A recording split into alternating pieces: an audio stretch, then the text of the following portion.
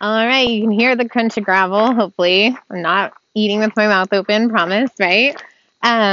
So tonight we are going to talk about Dirt Road Anthem 4. So this is my personal story. This is how I have dealt with the stressors and the abuse at all different kinds of levels, right? So my hope is not that you would try and be like, oh, I'm going to do it just like her because I've made some mistakes along the way. Nothing has gone perfectly. But what I did was my best. And I'm hoping that you can take some of the best points and some of the best things that I did out of all of the messy stuff that has happened and that I've walked through and apply it to your situation in such a way that you can benefit. Okay. So this is my way of hoping that there is some type of benefit for you from my pain, right? Right? I know we all work out, we want to build that muscle and be like, I want to see the evidence. And honestly, ever since I left my husband, it feels like there's been lots of pain. And I'm like looking around like, wait, where's all the stuff that's supposed to prove that I'm building muscle right now, right? I am actually building muscle, but that has everything to do with one of the biggest stress relievers that I started using during that month of desperation, the in-home separation, was just walking. I would walk and call my grandma and I'd be so mad, telling her about everything he had done. And, and in that time, I didn't have anyone I could really talk to. All that church support was gone, which is nuts because Jesus was consistently merciful and gracious to women with the most sordid, ridiculous past. So I just think people don't know how to handle it. And I especially think people don't know how to handle abuse. And so I would walk. I would walk and talk to God. I started listening to some country music and I would just let it speak to my soul. Okay? Because here's the deal. I'm a Christian, but I believe God wants to communicate with you in so many different ways.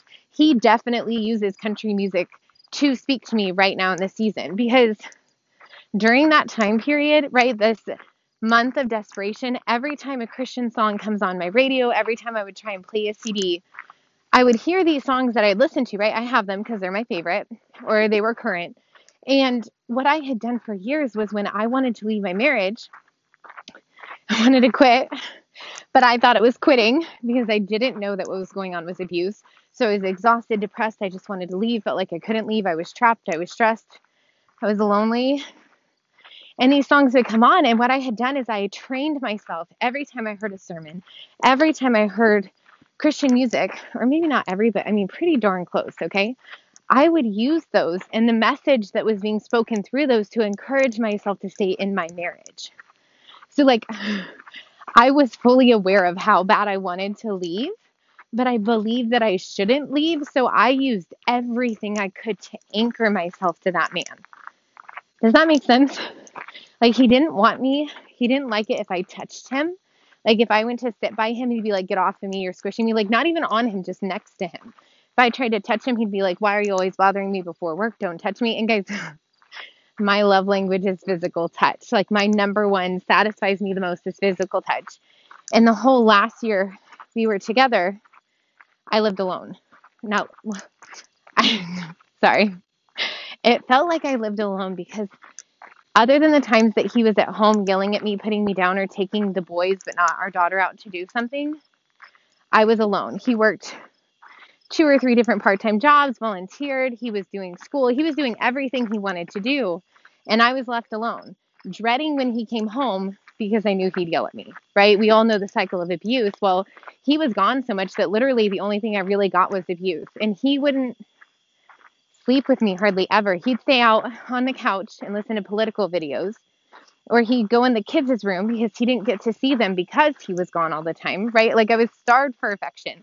But he would go to these kids' room and lay down with them and fall asleep. And I would sleep in my bed alone. He would even come in sometimes and have sex with me and go back out to the couch. And it's not because I told him to. Were there times I told him to go sleep on the couch? Yuck. Yep. Heck yes, I did. There were times that man had me so mad that I was like, you are not sleeping with me. But then he'd get in the bed anyway because he didn't care about my no, right? We all know about how little abusers care for boundaries for their victim, right? And so I lived this like really lonely time where, like, at home at night, I didn't like sleeping alone, but I was alone. And during the daytime, I had breakfast, lunch, and dinner with just my kids. Like, there was no one else to talk to, which at least I have my kids, right? But there was no other adult. My husband didn't stick around for meals. So it was lonely. It was lonely. And so I was so lonely. And when I was seeing him, he was so awful to me. He'd come home and I just knew. He would smile at my kids. This happy smile, the one that everyone else in the world gets. And then he would turn his eyes to me, sneer, and say, why is this house such a mess? Why haven't you done anything all day? Get so pissed. I would be so mad. But I was stuck there with him. And I couldn't leave because he'd have a split shift. So he's only stopping for a while, but he has to leave. And it was only the other day while I was journaling that I realized that was how he trapped me, right? Like in my mind, I wasn't being abused. I was just this woman who had this broken childhood and my parents were divorced and I struggled to stay. And so I did everything I could, listening to every song, every sermon to make myself stay when I was miserable. And then I go to God and say, hey, I don't want to live my life miserable, but my husband won't change. What do I do? So I spent an insane amount of time working on myself to try and be happy when all I really felt was depressed. And I hated it. And I knew I was miserable. I knew it. I knew I was fighting it so hard. But I really couldn't see. My husband did not force me up against the wall and tell me I couldn't leave. He didn't tell me that I couldn't go anywhere. Instead, he just ensured there was no money for me to put gas in the tank to go anywhere with the kids. He made sure that I was with the kids all the time, not getting a break, not having a babysitter, not having anywhere that I could go. My friends stopped coming around because they didn't want to come to my place. I couldn't keep going to theirs. I was so alone. And I knew it. I cried. I used to cry and ask God to give me friends and ask him what was wrong with me that I didn't have friends and that my husband didn't want me. I was heartbroken all the time. I didn't understand why he rejected me, period. Like my husband consistently rejected me. And I didn't realize that I was trapped. I didn't realize that by him setting up his schedule so he constantly had to be somewhere off and on until 10 or 11 at night, that meant that I couldn't leave. Because if I left and then he had to leave for work, there would be no one there to take care of the kids. So he trapped me by planning everything around his schedule so that I could never leave unless I wanted to strap 3 kids into the car seats and go out in public, which you know what that means. At that young age, that means you're taking 2 of them and pull-ups and diapers and you've got wipes and then you might get to the door and have to change a diaper and go back and turn around and then you have to have snacks and then if it's running into nap time, then you have to deal with nap time. It's a mess, okay? Doing a single mom stuff is 3. When I had a husband was so hard, but it kind of weirdly prepared me for where I am now as a single mom of 3 without my husband around, right? And it was hard. Gosh, it was hard. But I just, like, I didn't realize, and some of you are like that. Some of you have felt so trapped and so depressed, and you give yourself these pep talks, and you're like, well, I shouldn't be. It's not that bad. I used to be like, well, he doesn't cheat on me, and he doesn't cuss at me, and he doesn't hit me, so it's not that bad. I had no idea that the way he set up his schedule actually literally trapped me, that I had lost all of my freedom, that I didn't have the right to say no. I lived like that for years. And here I was, separated, finally bringing to light how he treated me for years in private, finally accepting that it was that bad, right? Even at that time, I didn't even acknowledge that was trapping me, but I still knew it was that bad, right? And after that thing with my kids, I realized I'd never be able to say no to him. And that was so scary, right? So I finally leave, walk and come back home when he's supposed to be gone, right? And we did the whole separation thing. And I couldn't listen to Christian music. And at first I beat myself up, like, why aren't you better than this, right? And I was like, heck no, you're going through hell right now, Michaela. You still love Jesus. You still have a relationship with God. It's okay.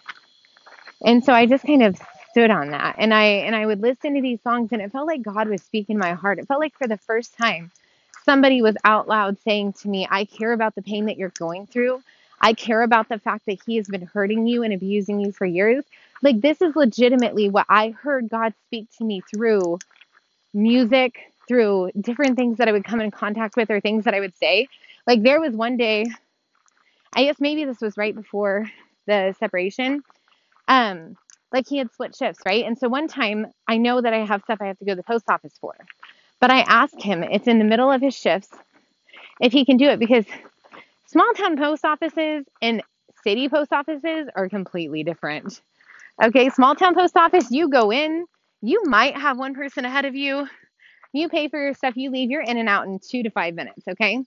City post offices, there's a huge line of people, and it feels like they're all shipping a country in the mail, and it takes about 20 to 30 minutes. Well, with 3 kids, 2 of which might be crying the entire time you're in line, they're doing no-nos, they're grabbing all the stuff, people are grumpy looking at you, right? And so I asked him if he would just mail this. He told me no, he was too busy, he had other stuff to do. So I get stuck, like usual, right? Going to them, I don't know if I cried or if I just wanted to cry. And I get into the post office, guys, and no joke. My kids start doing so many no-nos. They start touching everything. I've got my daughter in the carrier and she won't stop crying. They won't stop grabbing. I don't have enough hands or eyes to handle any of it. And I'm just so done. And in my mind, I'm like, I know that if he would have just gone to the post office, it would have taken him 15 minutes max, quietly standing by himself in line. Heck, he could have checked his email on his phone, but instead, because he thought he was so much more important than me, he made me do it. That was probably the beginning of the end, right? But here I am, like, feeling so invisible. How many of you that have survived abuse feel so invisible until he turns his attention on you? And the moment that he does, it's awful and it's humiliating and it's angry, and you wish you would have never caught his attention in the first place. And you wonder why the heck you miss him, because you don't actually want him around, because you know what he's like when he's around. But some part of you still craves his affection, right? It's the most twisted cycle. And yet that's the literal cycle of abuse, right? That's what he uses to keep you going after him, coming back for more, staying in a relationship that's toxic. He uses your longing for love and affection to drag you back to him again and again. And here I am just mad and trying not to be miserable, right? Because my motto was, don't be miserable just because you feel miserable, right?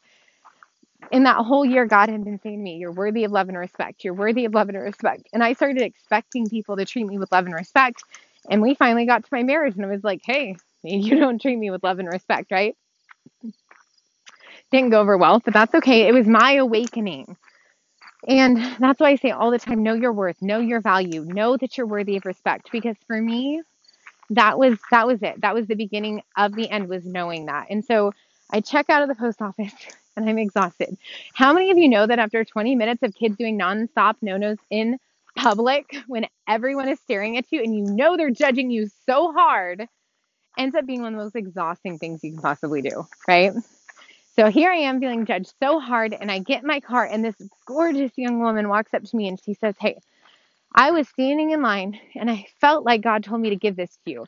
So I've been waiting on my car for you to get out, because I'm telling you, I was waiting, right?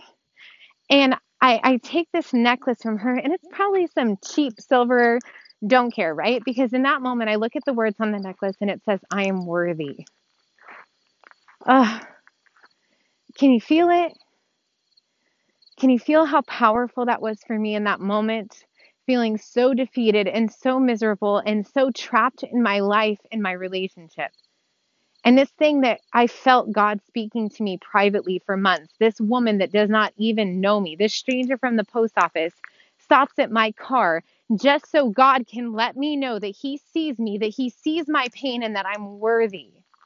So wherever you are and whatever you're going through, I want you to know that even if you feel invisible, like the biggest piece of garbage in the whole entire world, because people have never done anything but step on you, that you are worthy of love.